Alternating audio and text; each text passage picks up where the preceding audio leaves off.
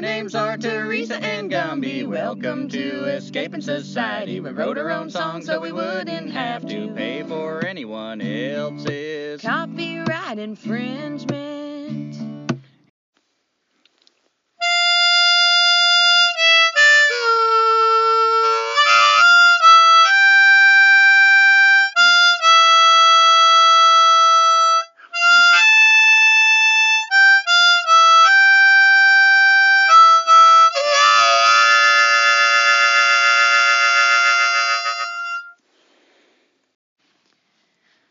Welcome to Escaping Society, episode 51, Escape from the Planet of the Humans.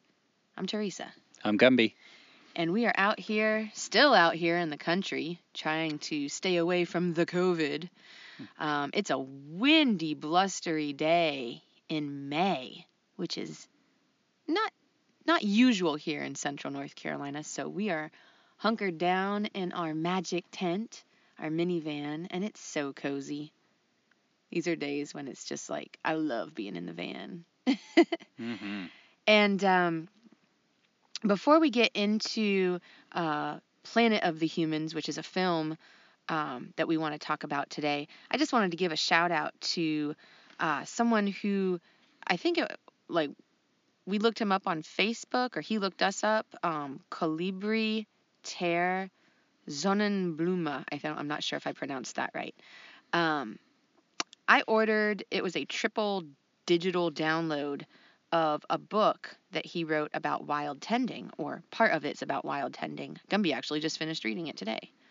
And not only did I receive the digital downloads, but Colibri then sent in an envelope, like an actual, goodness gracious, book that was signed, as well as a few copies of a pamphlet. The pamphlet's called Ecology, Economy, Empire, and Consciousness. And it says right on the back that we can share it, so I'll try to share that on our Facebook page. But I just wanted to give a shout out because I thought it was a very informative pamphlet that covers a lot of what we talk about, even mentioning Roxanne Dunbar Ortiz's book, An Indigenous People's History of the United States. So I'll try to share that on our Facebook page the next time we're in town. And I just wanted to say thank you for sending that. I think that's pretty cool. And I just finished his book that he sent us, The Failures of Farming and the Necessity of Wild Tending, literally minutes ago. And I really enjoyed it, and I want to read more of Sonnenblume. Is that how you pronounce this? Sonnenblume? I'm not sure. Sonnenblume? Well, I want to read more of his writing, and I'm definitely interested in wild tending. I want to learn more about that. Me too. I was asking, and I received, so awesome. So today's episode, we're talking about Planet of the Humans, a film by Jeff Gibbs that was at least produced in part by Michael Moore. Michael Moore being the force behind Bowling for Columbine and Fahrenheit 9/11 and Fahrenheit 11/9. And we were really excited to watch this. It was actually released during the Traverse Film Festival last year, 2019, in July, August. But it was re-released online for free on the eve of Earth Day this year, 2020. And I'll reshare the link. I think I shared it on the Escaping Society Facebook page, but I'll reshare that when we post the podcast, just so in case you missed it. Immediately after the release online, there were several criticisms that came out calling for this dangerous film to be taken down. Some of the criticisms coming from the Solar Energy magazine, just to name an example. So I started looking into these criticisms, and it was kind of more the same when you start to look into criticisms. They're not that good, at least for things that, Gumby, you were trying to look up criticisms of Daniel Quinn and reading these criticisms of this film. They're just they just fall flat. Yeah, I like to hear the other point of view, not even if I already agree with, say, what Daniel Quinn says or Jeff Gibbs's documentary we're discussing.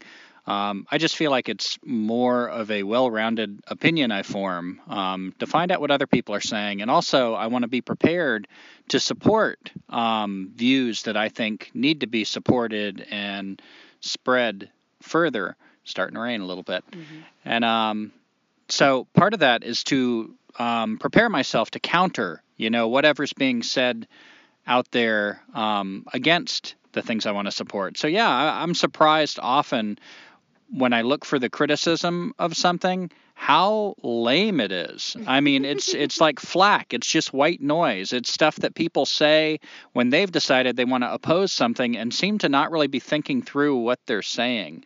And that's kind of my feeling of everything I've heard opposing this film so far. And it's gotten a lot of criticism. I feel like Jeff Gibbs and the other people involved, Michael Moore, and we watched a interview with those two, and Ozzy Zaner, I think, was another producer, and he was also in the film. And an author. But yeah, these guys looked to me like pretty beat up. I think maybe they might have opened more of a can of worms than maybe they thought they were going to. And it just seems like a lot of people are passionately trying to heap criticism upon them. I think they stepped into something, with this green energy group, this movement. And I think it's because the people that support this, they can't afford to lose the true believers, the faithful. It's one thing to turn against the oil economy because they figured out how to kind of co-opt that, scoop that right up. And so, okay, so let's go green. Here's the alternative. This is how we keep civilization going. But if you turn against the alternative as well, you're getting into some dangerous territory. And I think you're really stirring the hornet's nest. And yeah, from what I've heard of Jeff Gibbs, I guess you're probably going to mention a little bit about the interview with Derek Jensen. Yeah. So we'll talk about that in a little bit. But all I'll say about that right now is that listening to him, he sounds to me like a guy that's taken a beating. He's kind of shaky, and I'm not saying this against him. I really applaud what he's doing, but I wonder if he was prepared for all the reaction he's getting. Yeah. And there's that. So, like I said, I was reading some of the criticisms online, and as usual, like I said, the criticisms really weren't that great.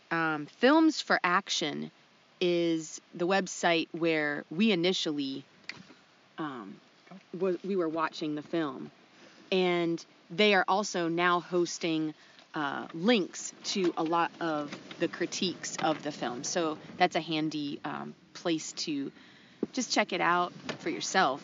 But some of the criticisms I'll talk about here. So one of them was that this particular film, it really does badmouth green energy. And I guess, coming from a place where I was always thinking that, solar energy and wind energy and whatever else we could do was better, I can understand and relate to how people might take offense to this. But I really feel like Jeff Gibbs did an excellent job of bringing it to light. And if people, are getting their feelings hurt because of that, well, let's take a look at where we are decades later, decades after, we've waited. And this green energy it's just kind of, it's not really taking. We're still using fossil fuels, and we're still having to do a lot to make this transition to green energy happen. And I think one of the big problems is that people are asking the wrong questions and fighting the wrong battles. That's why it's not, as Teresa says, taking. Because, an analogy I've used before is I think of our culture sort of like a tank. It's a war machine. It's built to spread, to control people, to exploit resources. It's built to do some really ugly, violent things. You don't get that kind of control without violence. So to me, when you're discussing green energy, it's sort of like when you're discussing what paint job to put on the tank, or whether you want to put diesel fuel to run the tank, or whether you want the tank to run on solar panels. Like a military tank. Yeah, a big tank with a big gun, big, what do you call those treads, that just destroy the earth. It's still a tank. I don't care if you paint it pink, So it seems more friendly to more groups of people. If you have it run on solar panels, it's still a tank. And I feel like that's what we're not questioning enough. And I know I'm not putting forth some new idea with that. I've heard Derek Jensen say this. I've heard Jeff Gibbs say that in that interview we listened to this morning. But those are the questions we need to be asking, is this way of life, this way of relating to the world where we're trying to find new ways to exploit its resources, as opposed to like wild tending that I'm just reading about, that is all about reciprocity. This disconnect, where we feel like we need this level of technology. Why do we think we need so much technology? That we're trying to find alternative ways to run it. One of the most terrifying thoughts to me is, what if this succeeds? What if they do advance the technology far enough because they're not asking the right questions? Some of the things about like green energy is that, well, it's the beginning phase. It's messy right now. Mm-hmm. Of course it's like, being made through really ugly factories and ugly mining, and like what it takes to make a solar panel is horrific. But that's because it's beginning. It will eventually be made with good stuff. But to me, this is a distraction. It is the wrong focus. Because why do we need the solar panel? Why do we need the electricity in the first place? Why suddenly in the human experience, full of all these people that have lived close to the earth, that have thought their lives as sacred, as mystical, magical, why suddenly have we become so dependent on this technology that all we can even conceive of is ways to fuel it, or alternative ways to fuel it? Those are the questions that just get ignored, and I think the green movement is meant to distract us, to bury those kinds of questions, the deeper questions, and that's what we need to be asking. Yeah, and I'm glad that you mentioned that about just looking at green energy for what it really is. In the interview that Gumby keeps mentioning it with Derek Jensen talking to Jeff Gibbs, that's on, what is it, Resistance Radio? Yeah, Resistance Radio, which is Derek Jensen interviewing different people. Hi, I'm Derek Jensen. Hi, I'm Derek Jensen. Yeah, we were making fun of him in the last episode, but it's a really good podcast. Yeah. I wanna mention that again. So hopefully anybody listening to this will give that a shot too, because especially this interview with Jeff Gibbs, I thought was really good. Mm-hmm. And in that interview, they were mentioning like some of the other costs of green energy, some that I didn't know, some that you probably don't know. And, we're the ones that are supposedly like caring the most. So some of them that are really just gut wrenching are bats whose eardrums are being shattered by the sound of the wind turbines. And the pressure, I guess there's a difference in pressure that's so extreme. Yeah, exploding their eardrums, and the birds that are flying into the blades. Like those blades, even though they look... Well, remember when we were traveling this last year and we were seeing like miles and miles, and it was spooky looking. You're looking at these mountains and prairies, you kind of get a sense of the natural world, and then you see these windmills that... Giant that are being like sold to us as like green, as if they're part of nature. Yeah. But they do not. They look like, every time I saw this field of windmills, it looked to me like a War of the Worlds, like this Martian, this technology that was huge. These big giant tripods machines are taking over. And in the film Planet of the Humans, they talk about how these things don't last long, so the materials that it takes to make them, there's a whole nother huge industry, money-making machine. And we saw it. We saw the windmills, and like how many of them did we see that weren't running? Yeah, they weren't doing shit. They were just sitting there. And the ones that were running, apparently, like they might look slow, but, I'm not good at math, and I'm even worse at describing mathematical stuff. But you think about like the middle might be going slow, but the tip of the blades out at the end, making the larger circles, are actually going really fast. Yeah, I think I heard it might have been in this film, but I heard they go like 200 miles per hour. Yeah, and birds are not prepared for that. That's not something you run into in the natural world. So that's another way birds are getting just annihilated on these blades. And something else that happens is over solar panel farms. If the solar panel farm wants to direct the most sunlight to capture the most energy, they will have not only the solar panels but mirrors to reflect the sunlight onto the solar panels, and birds can be just basically like burned in midair, just toast when they go through this beam of light. Yeah, just like a laser. And also the solar panels themselves, apart from the mirrors, apparently what that looks like to certain birds is a large body of water, like a lake. And so they found a lot of dead birds around these big fields of solar panels, and they've noticed that quite a large percentage of them are water birds, which are apparently thinking they're like landing in a lake and then come crashing into these solar panels.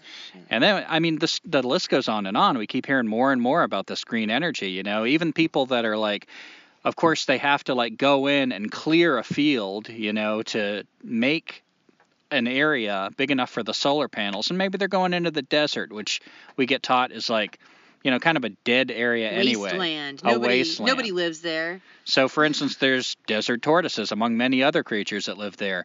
And apparently in one of these places, they actually tried to make an effort to move the desert tortoises out of there. But guess what? These aren't just like objects that can be put on some other shelf and they're happy there. They live there. So just like tribes of displaced people, they started trying to get home. Yeah. And they ended up finding like a lot of dead desert tortoises that like would come to now what's gated off, keeping them from their home, and they die out there. They would just pace back and forth next to the fence that's keeping them out of their homeland. Yeah, and once again, this is green energy. It's being sold to us as now you are eco-friendly. You're someone who is like now in cooperation with the earth, and it's such a fucking lie. And one of the things that I've heard, and I'm hoping I'm not stealing too much of your thunder because I know you're talking a lot about this stuff, but just real quick, before I lose the thread of it, is one of the big critiques against this film is that it didn't offer solutions. Now, I personally like that. What I feel like we need the most is questions. We need to set aside the things that either just flat out don't work or are working for all the wrong purposes. In other words, destroying us, killing the life on the planet. I didn't mind that he's not feeding us another, heap of bullshit. Like, here's the new, like, here's, I don't know, let's pick another color. We went with green and that got debunked. Like, here's new magenta energy, I like the film better that he didn't try to sell me something. It makes me think of Daniel Quinn, and Daniel Quinn was mentioned in this interview too, which I thought was kind of exciting for me, like, wow, But something Daniel Quinn talks about our culture is that one of our core commandments we're taught is we cannot abandon civilization at any cost, no matter what. We can fight for it. We can change the way it's fueled. We can, do all kinds of things within the prison walls of this civilization, but thou shalt not abandon civilization. And so you see that reflected. I loved when I read that because I thought about it and I still see it. Those are the questions, the battles that don't get fought and the questions that don't get asked, although it is coming up more and more, which I find really a ray of hope in these dark times. That's kind of exciting that anarcho-primitivists, people like Derek Jensen, people like Max Wilbert, Green Flame, there's a lot more movements. It's easier to find people who are asking these questions. And are there any easy answers? I don't know. I'd say from within the prison walls of civilization, for me, it feels like there aren't, but I got a feeling it's one of those things that once you make the shift, like, let's say 200 years from now, we're all living quite a bit like people have lived 20,000 years ago. We're sitting around fires, we're hunting, we're wild tending, we're gathering. They're going to look back in hindsight, I think, and realize, wow, it was the easiest thing. Of course there was an easy answer. You just stop. You already knew how to live. You just stop. And Quinn says that's why we find abandoned cities of civilizations in other parts of the world. The people just tried something, it started not working. They didn't have that commandment, thou shalt not abandon civilization. So they went back to what worked. But yeah, so that's what I say about the the critique of that there were no answers. Yeah, and staying with that, like the film not really discussing any solutions. There were articles that I read that criticizing the film, and they mentioned some of the solutions or some of the things that are being worked on, and I'll just share some of them. I think, thinking about what government is, I don't think these solutions are going to work, but here are some of them. So, for example, instead of using gross national product, use other means of measuring economic health. Okay, we're talking about the economy. We're not even talking about the environment. But therein lies the problem. We can look at, quote, environmental health when we talk about the economy, but the economy has to keep going if our commandment is that it has to keep going. Industrial society at all costs. And the economy requires that industry produce more. In fact, Michael Moore said that. That's how I remember it. Yeah, he doesn't he say it in the film, or was that in the? It was during the interview. Mm-hmm. Yeah, I remember that. He's saying everything has to grow. We're not like our whole culture is not based on sustainability. It's built on growth. If you have a company that does not grow, something is considered wrong with that company. Exactly. And so by its very nature, it's a voracious, world-eating thing. It's the old Onceler, biggering and biggering and biggering. Mm-hmm. Another solution was looking at overpopulation and how talking about overpopulation and talking about carbon emissions in the world. And this person was showing a graph in their article about critiquing the film, and they were saying that the highest fertility rates often happen in countries with the lowest carbon emissions, and so questioning how we can help with overpopulation in the world is to educate girls, empower women, and focus on reproductive health. Well, no, wait a second. So if we're looking at teaching girls and women how to be men, let's face it, we're not teaching really how to empower the femininity in the world. We're talking about how to help them start a business, how to help them from not being who they are. That's just going to increase the carbon emissions, even if it decreases the population somewhat. And I don't want to go down that too much because I'm not a statistician, a mathematician, or an economist. But what I feel like is I used to talk about educating people in the world and how that might help with a lot of the problems. But it has to be the education that we have to stop. Mm-hmm. Yeah, there are so many problems with that statement you just said. And yeah, I'd start there with what we mean by education, because what education means in our culture is indoctrination. What are we educating people to do? Someone gets through with, what's one of the longer college terms? I don't know shit about college. Like somebody who goes to college a lot. Oh, I don't know. Like 8 years? Yeah, 7-8 years. Somebody gets done 8 years of college. What the hell do they know about tracking? What do they know about the plants in their yard? What do they know about, even if they have studied that, maybe they went there to be a botanist, they learned Latin names. What relationship? What are we talking about? We're educating them for a certain purpose, not to connect to the planet, because you don't need education for that. Education blocks that. Just living on the planet around people that know how to do that. That's how you learn about living on the planet. And yeah, like Teresa said, this indoctrination, what are we indoctrinating people to do? What equality means in our culture is the equal right to live as a white man. That is equality. Instead of truly celebrating diversity, valuing what women already bring to our culture. They don't need to compete with what men are bringing to the culture, and what the men in our culture are doing needs to be stopped, not have the doors blown open so more people can fucking join them. And I think you've even said, like, maybe we shouldn't be trying to bring people to our level of consumption and consumerism. Maybe we should be learning how to live more like people who are closer to the land and living more sustainable lives. Yeah, women, brown people, I mean, pretty much all the groups that are not white males.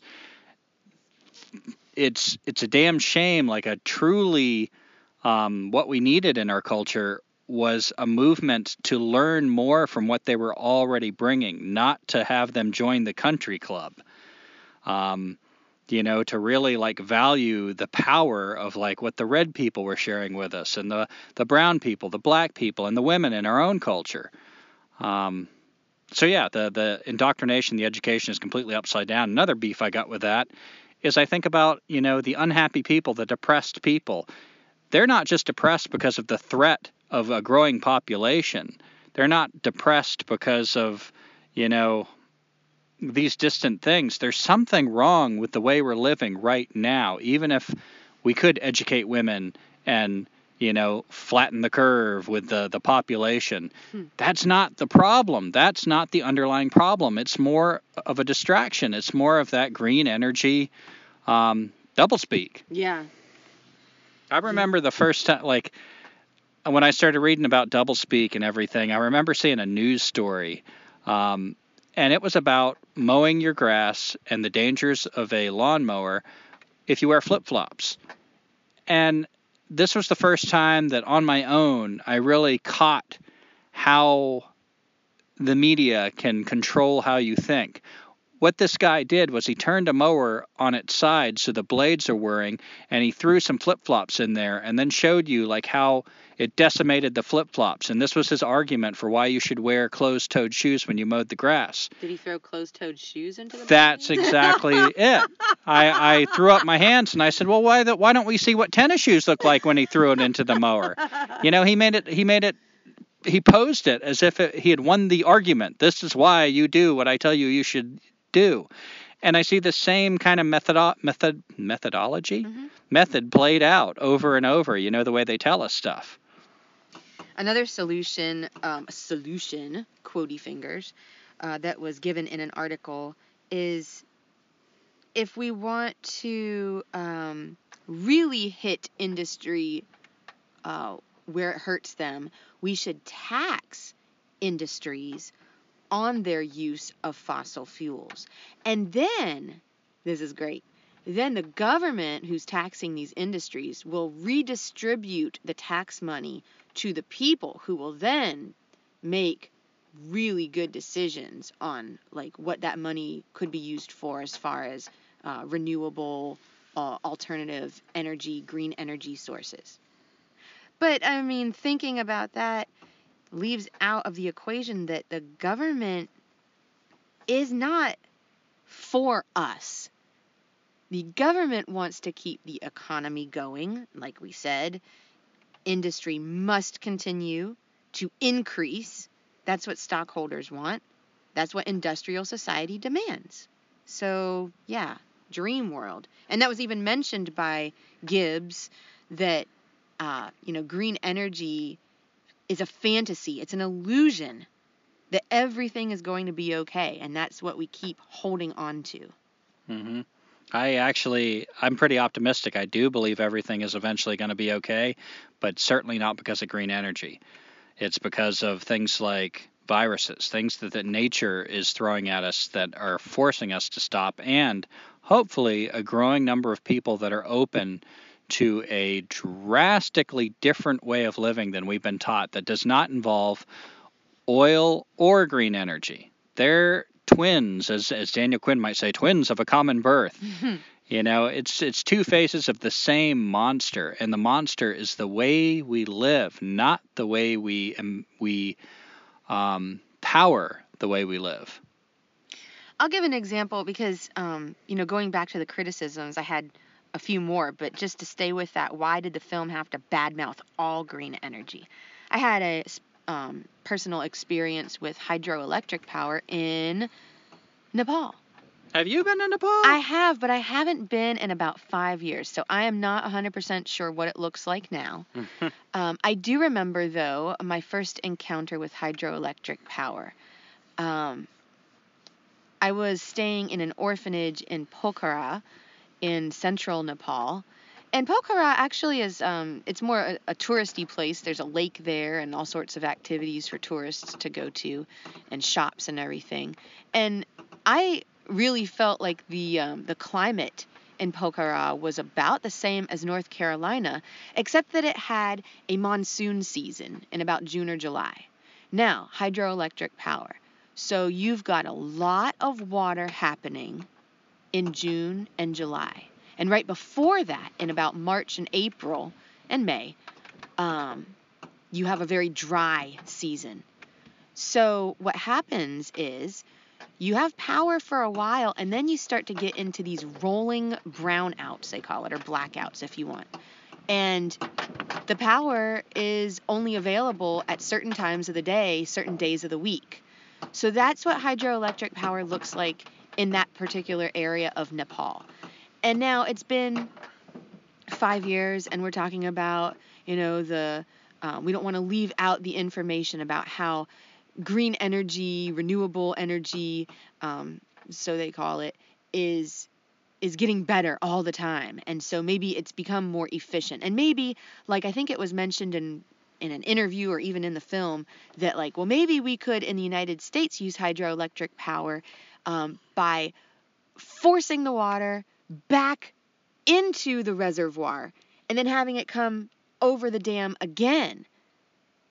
But we can maybe use some sort of renewable source to do that. What the hell kind of Frankenstein energy are we talking about? It's not natural. Yeah, and even if it does work, which it never seems to, it's always supposed to be a more renewable resource, and then you dig into it, and it doesn't. But even if it did, think about the implications of relying on things that require things like a dam. Yeah.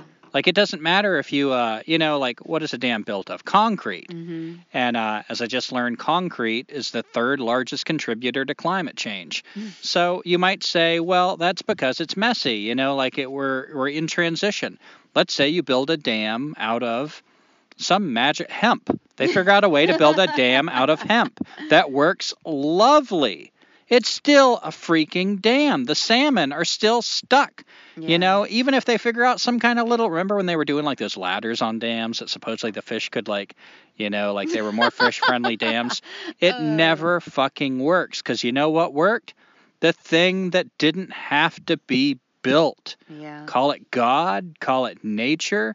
Hell, even using the tool of science to look at it, you've got natural selection happening. You've got fish, aquatic wildlife, and the whole surrounding ecosystem that through time has been eloquently refined and shaped to do what it does masterfully, eloquently, connected to everything else. There's nothing we can build that is going to do anything except impair or interrupt it. Yeah.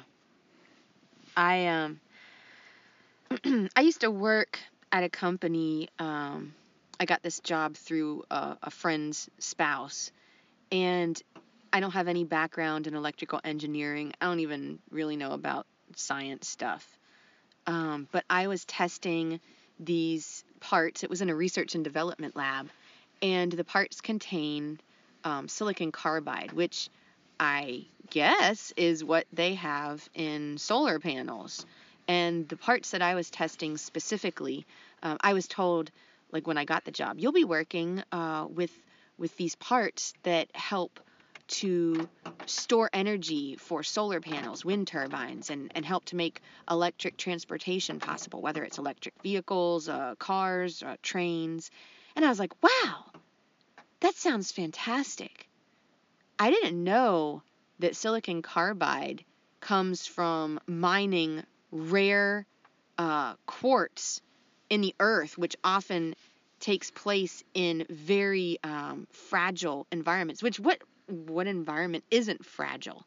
I mean, especially the way that we're treating them. And then they take this, what am I trying to say? This quartz, and they have to melt it in with carbon at a very high heat. And of course, how are they making that high heat? Right. And not to mention, I mean, I know this seems like small potatoes, but that company I worked for, Cree, now it's known as Wolfspeed, in Durham, North Carolina.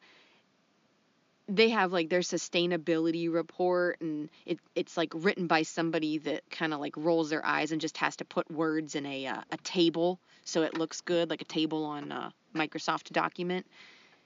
I'm telling you right now, all the parts, hundreds of thousands of parts that I tested, these are just being tested. Once they're tested, if they break, that was something that was mined from the earth and is now considered garbage. And if I had freaking known that, I didn't know that.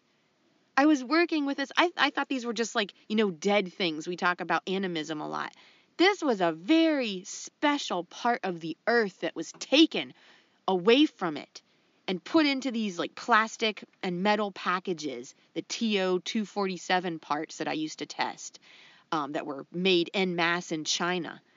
And these little silicon carbide chips were put in there, and I was testing them. And often, I mean, through really no fault of my own, but I was frying them to see like what their capacity was.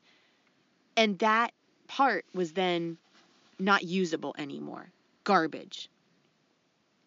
And I just wanted to say, like, these companies, this messy transition we're going through, that was another argument about the film. Like, how dare they talk about, the use of fossil fuels and the use of these, like Gumby, you were talking about, like, the transition to electric vehicles. Like, of course there's going to be a time that, we have to go through these growing pains.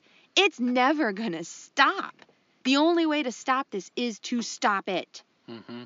And, we've talked about in the past couple episodes about COVID-19 and that meme on Facebook, like, COVID-19 comes up and is like, hold my beer. Like, I got this.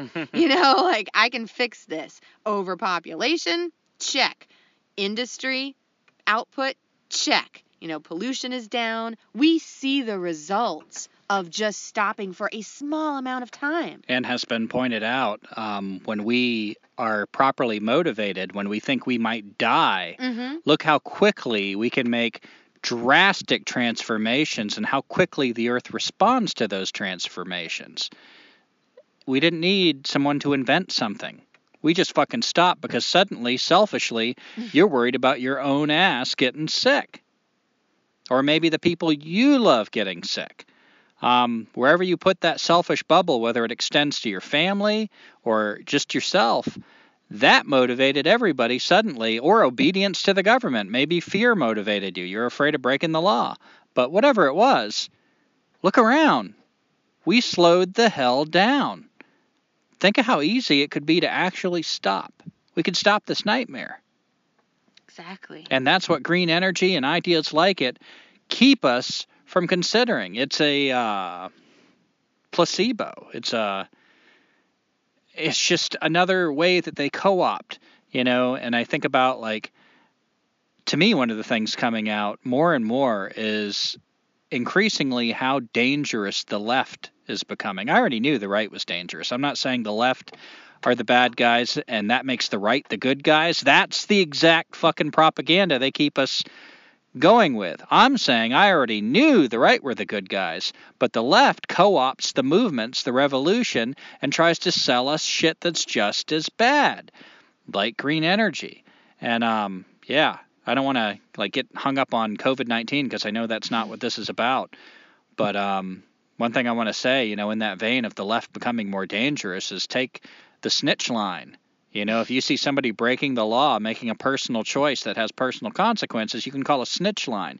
And this is something that is more and more embraced by kind of the leftist way of thinking, I'm thinking, and an increasingly hostile group of people that are really, I don't know what I'm trying to say, push obedience. It's just dangerous, and more I'm seeing the danger in that way of thinking, and I'm thinking, wow, I don't know. I'm going off on a tangent, but that's okay, Derek. Yeah, in that interview. Let me take this in another direction. Yeah, let me take this actually, I'm going to take it in a similar direction. That interview that we listened to, Derek Jensen interviewing Jeff Gibbs this morning, I think it was Gibbs that said, like, of green energy, no one is allowed to ask questions. It's taboo. And something, Gumby, that you mentioned was, like, the smugness of these critiques of the film. Yeah, what was it that you, they put up the video and they said they were going to take it down? What group was that? Oh, that was Films for Action. Films for Action. They said at first there was so much misinformation in the film that they took it down. So much. So many lies. So many, facts that were, they weren't facts. And then they decided that would only give it power. So they put it back up because they wanted people to see the misinformation and to hear the argument. Well, we delved into the argument. And as we said, the argument was bunk. I mean, feel free to delve into it yourself. And by the way, of course, we're encouraging you to watch this movie, which you can watch for free, by the way. It's an incredible movie. But I lost train of my thought. It's probably the wind. It just blew your ideas right out. Yeah. The wind is really blowing right now. Well, go ahead. I'll see if it comes back to me. The smugness of these arguments. That was it. So, thank you. So they put it back up, and I think one of the weak points of this movement is they're getting so smug. They think they've already won because they've got such a huge support base. But I wonder if they were prepared for how much support this movie's getting. Because Derek Jensen has stepped up to support it, just a lot of people. We're stepping up to support it. Yeah, we're throwing our little piddly little 2 cents. 2 cents, if we can even say we've got that much. But whatever we can add our voices to, we're throwing that in. And, I hope that smugness is a weakness, that it's blinded them to the fact that there is a shift happening. And I hope that shift has momentum. And as you were saying, you can't ask questions. One of the things that was brought up in this interview is, and another critique, by the way, of this film is they said it was, what was it, old? Yeah, that was another criticism, that, they were making fun of the film being so out of touch with the latest technology. Yeah, and Gibbs was saying he doesn't think the story of For the Earth, has been told yet. And Jensen was saying, even if it has been told, we're talking about the one place in the known universe that is brimming with life. It needs to be told over and over. And so that's what we're trying to do. We're not bringing you any new information. We might be bringing you our own opinions that you haven't heard. But the information we're borrowing from other people. But we want to do our part to say this over and over until we act on it, until we all start to act on it and everyone hears it. We're talking about the most precious thing we've ever encountered, which is the life on this planet and the way we live on this planet. It is worth repeating. I agree. Good Lord, is it windy out. Whew. Yeah, the smugness continued when there was a comment in one of the articles about, we now know that, fossil fuels damage the earth. We now know? It's it just happened? Let me tell you something. I actually came across this when we were doing the U.S. President's episodes. Scientists have known since the 19th century that human industry and its carbon dioxide emissions are affecting the planet's atmosphere and therefore its climate. And I'm not even saying that that's the biggest thing that's happening on the Earth, because the Earth is a big entity, a big organism, and us humans are just kind of little piddly doing our thing. So the Earth is going to heal whether or not we survive. But, yeah, this guy named Svante Arrhenius, I think he's Swedish. He's actually the son of Svante, Gustav, and Carolina Thunberg Arrhenius. So go figure, that must be a common name or something, Thunberg, Greta. He did, in 1896, he was studying carbon dioxide emissions. And everybody thought he was crazy until the 1950s, almost by chance, did scientists rediscover the problem that was being caused by our industrial society. And you mentioned Thunberg. I've been wondering about her in relation to all this stuff going on because she knows Michael Moore. You know, apparently they met and they had a really friendly meeting, and she's been turned into the poster child for basically green energy. Mm-hmm. I wonder if she's seen the film. I wonder what her reaction is to these thoughts that seem to be gaining momentum and the attention they deserve. Yeah, I've been trying to find something on that and have not been able to find anything. But I'm really rooting for Greta. I'm hoping she has the ability to learn about this stuff and maybe alter course. And I would love to hear her, you know, speak out and throw her weight behind this. And I'd just like to say a few other things, and I think that'll kind of wrap it up. It might be not as short as I think. I'm just wondering if the film's detractors understand the implications of industrial society, our way of life right now. I'd say certainly not. Yeah, I'd say like this amnesia that has hold of us, and also the fact that they don't want to look at the problem or the past of, you know, what we've seen of societies, of civilization collapsing time and again.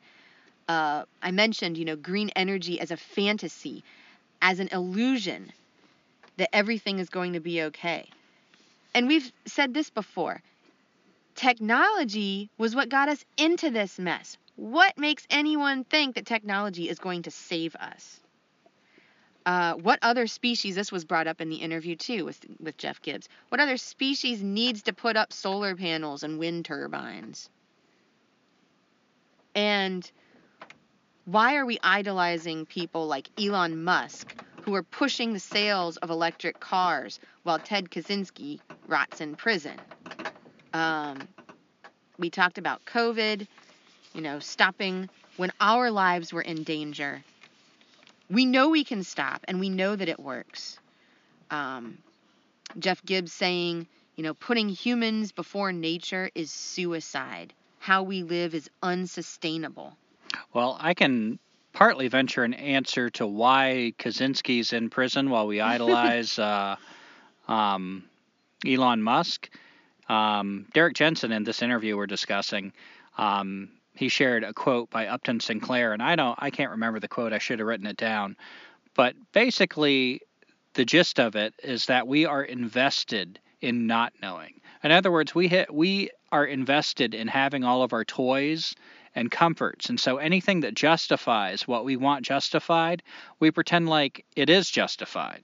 So we're invested in Elon Musk's vision for the future, no matter whether it is currently destroying the world, whether the argument they make for this transition that's supposed to take us into the Star Trek universe where we get to meet Klingons and, you know, maybe like put them on little reservations and share our great white way with them as well. And, you know, the Vulcans and all that. We can have a holodeck to remember what Earth was like before we destroyed it.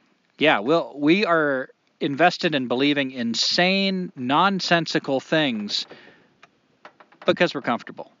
Because we would rather believe in the Mad Hatter's bullshit than give up our Starbucks coffee. Exactly. And the only other things I just wanted to say here at the end was we've kind of already talked about it, that green energy is protecting industrial society. It's just one of the lobbying arms of the energy industry. They need green energy, as Gumby said. It's two sides of the same coin. Green energy as the opponent of fossil fuels, but it's the same damn industry. And yeah, and Gumby, you had mentioned the color of the military tank, but you had also mentioned a couple days ago, the solar powered bulldozer. Yeah, the same idea, like it's a bulldozer. Or the wind powered plow for our agricultural needs. Mm-hmm. Yeah, I would add, I feel like what we need to do is we need to end the narrative, end the story that we already know does not work. And I realize it's scary. People are like, well, what else are we going to do? Nobody really knows. We can talk about it, but we're not going to know until we get there. What we need to recognize is what's right in front of us. We can see with our own two eyes what is not working, what is killing us. That, to me, is our responsibility, is our duty, is to end that. And when we end that, I think that's when we'll really see what comes next. We can have some ideas, but they're untested. And we can't really, truly test them until we stop murdering the world. And I really like what Jensen and some other people say about hope. They say, don't hope. Hope is someone who is adrift at sea in a boat and is just hoping that someone will come and save them. The person without hope might actually start paddling. We need action. Don't hope. There is no hope being offered in our culture, and they are exploiting our fear and our hope. Our hope that someone's going to invent that thing, that thneed that everyone needs, if you've read the Lorax. So fuck hope. Get rid of hope. It's holding you back. Be hopeless. And what you might find, when you are hopeless, is not the dank, dreary nightmare that you think hides behind it. You might actually find optimism and motivation and action. And I feel like that's what we need. We don't need hope. Not to mention the connection, the reconnection with the world. Yeah, and what a time for heroes we're living in right now, to end that story, that narrative, even if you're not like, taking down a tower or blowing up a dam. Maybe you're just making the changes in your own personal life. That is risky. That is really risky. And it very well could be the biggest sacrifice of your life. It might cost you your life. But my God, the courage involved in that. I think it's such a fertile time for heroes. And I'm inspired to try to be one, and I would love that inspiration to spread and hopefully motivate us more and more. Which, are you pretty much done with what you wanted to share? I don't want to... I'm pretty much done. I just wanted to, say our listener write-in, but yeah. Well, I wanted to ask a question, and basically, my question is a two-part question. Now, never mind. But my first question is, Teresa, why didn't you go green? Like, of all the paths you could have taken, you could have wound up with solar panels. And I would imagine, like me at one time, it sounded like that was the better option before you started encountering the ideas you did and experimenting with what you did. Why didn't you go green? And what is your plan now, given what you know now? What's the aim? Well, I will be very honest with you. Looking at my selfish needs for transportation, for example, like when I had a vehicle, I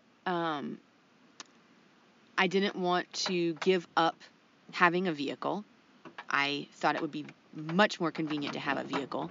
And then looking at electric vehicles or some hybrid of some kind was out of my budget, out of my range of what money I wanted to spend. And now looking at it, like, for example, taking the electric vehicle, now knowing what goes into it and how it doesn't change the behavior. Our habits are what is fucking killing us. Oh, I said the F word. Damn. I've already said it. I'm not sure if I'm answering all of your question, but I guess going green to me now means continuing to explore this way of life that we're doing. Like living in a van, of course, we're still filling up the gas tank. Although now much less frequently because we're parked out here in the country, but looking at, possibly continuing to park the van somewhere and then traveling on foot to locations where we can be comfortable and where we can live on the land, like in the mountains, for example. We're doing a lot of that now, but continuing to move more in that direction, and wild tending, for example. Mm-hmm. Yeah, I would, and to answer my own question pretty quickly, pretty much the same reason why I didn't go green, except it wasn't just that I couldn't afford the technology to go green. I grew up really poor, and I've grown up with the suspicion of the wealthy, and abhorrence to wealth. Mm-hmm. And I have become more and more sure over my life that anything that requires me to have more money is the wrong direction. Mm-hmm. So that's one of the things that kept me from going into the solar panels, all this stuff is like, if my first thought is I can't afford it, something's wrong. Something is wrong. Something underneath is manipulating me. There's an ulterior motive. Otherwise, you wouldn't need to feel the need to make more money to do it. And I'd say my aim right now is, what we're studying with all this anarcho-primitivism, a life that can be on the land with as little as possible. Simplicity, not new technology, not complications, complexity, simplicity. Less is more. So that's the direction I'm heading. And I know the van is not the destination. And with that said, I don't really know. I don't know what the answer is, but I do feel like I'm moving in the direction that makes sense to me, and it's not that green energy direction, even before seeing this documentary. And yeah, I guess we're coming to the end of our time here. So I just want to, once again encourage people to watch this movie. It's Planet of the Humans. We're calling our episode here Escape from the Planet of the Humans. Yeah. Because, Planet of the Humans, of course, is a play on Planet of the Apes. They even use the same logo. Yeah. Or the same text or font or whatever. And when I was looking at I've got the whole set of the old Planet of the Apes, and I love those movies. But the third one is actually called Escape from the Planet of the Apes. So to continue the play on that theme, and it seemed really perfect for us, escaping society. But I'm really excited about the direction that Michael Moore, and now, we're introduced to Jeff Gibbs. Michael Moore seems to be heading more and more towards anarcho-primitivism. I saw it in Fahrenheit 11/9, where he's stopped questioning just the conservative right and actually started questioning Obama and the whole government. What if we've never had the government we wanted?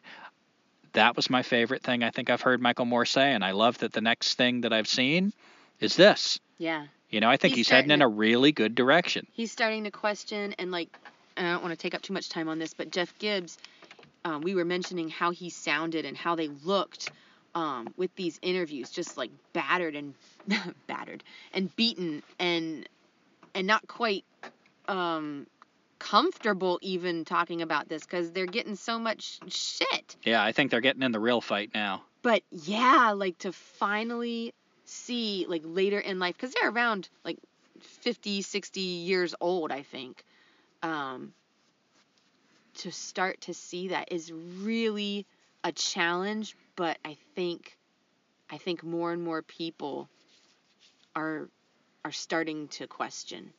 So yeah, check out the documentary.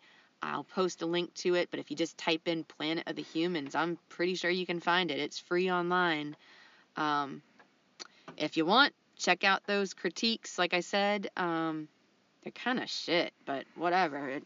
Inform yourself. And if the orangutan at the end doesn't bring a tear to your eye, check your heartbeat. Indeed. And our listener write-in comes from Tim, who listened to Quinn's Boiling Frog, our episode on Daniel Quinn's The Boiling Frog. And Tim says, scientists? Jeez. And that's how I feel. Amen. And that's all I've got. Thank you for listening. Check out our website, Escaping Society, all one word, lowercase, .weebly, W-E-E-B like boy, L-Y, .com. Facebook, type in Escaping Society. look for the Burning Rocking Chair. That's us. And yeah, send us any comments you have, questions, any ideas that we've, maybe haven't covered here. And we thank you, as always, for listening. Yep. Tell us what you think of the documentary. Bye.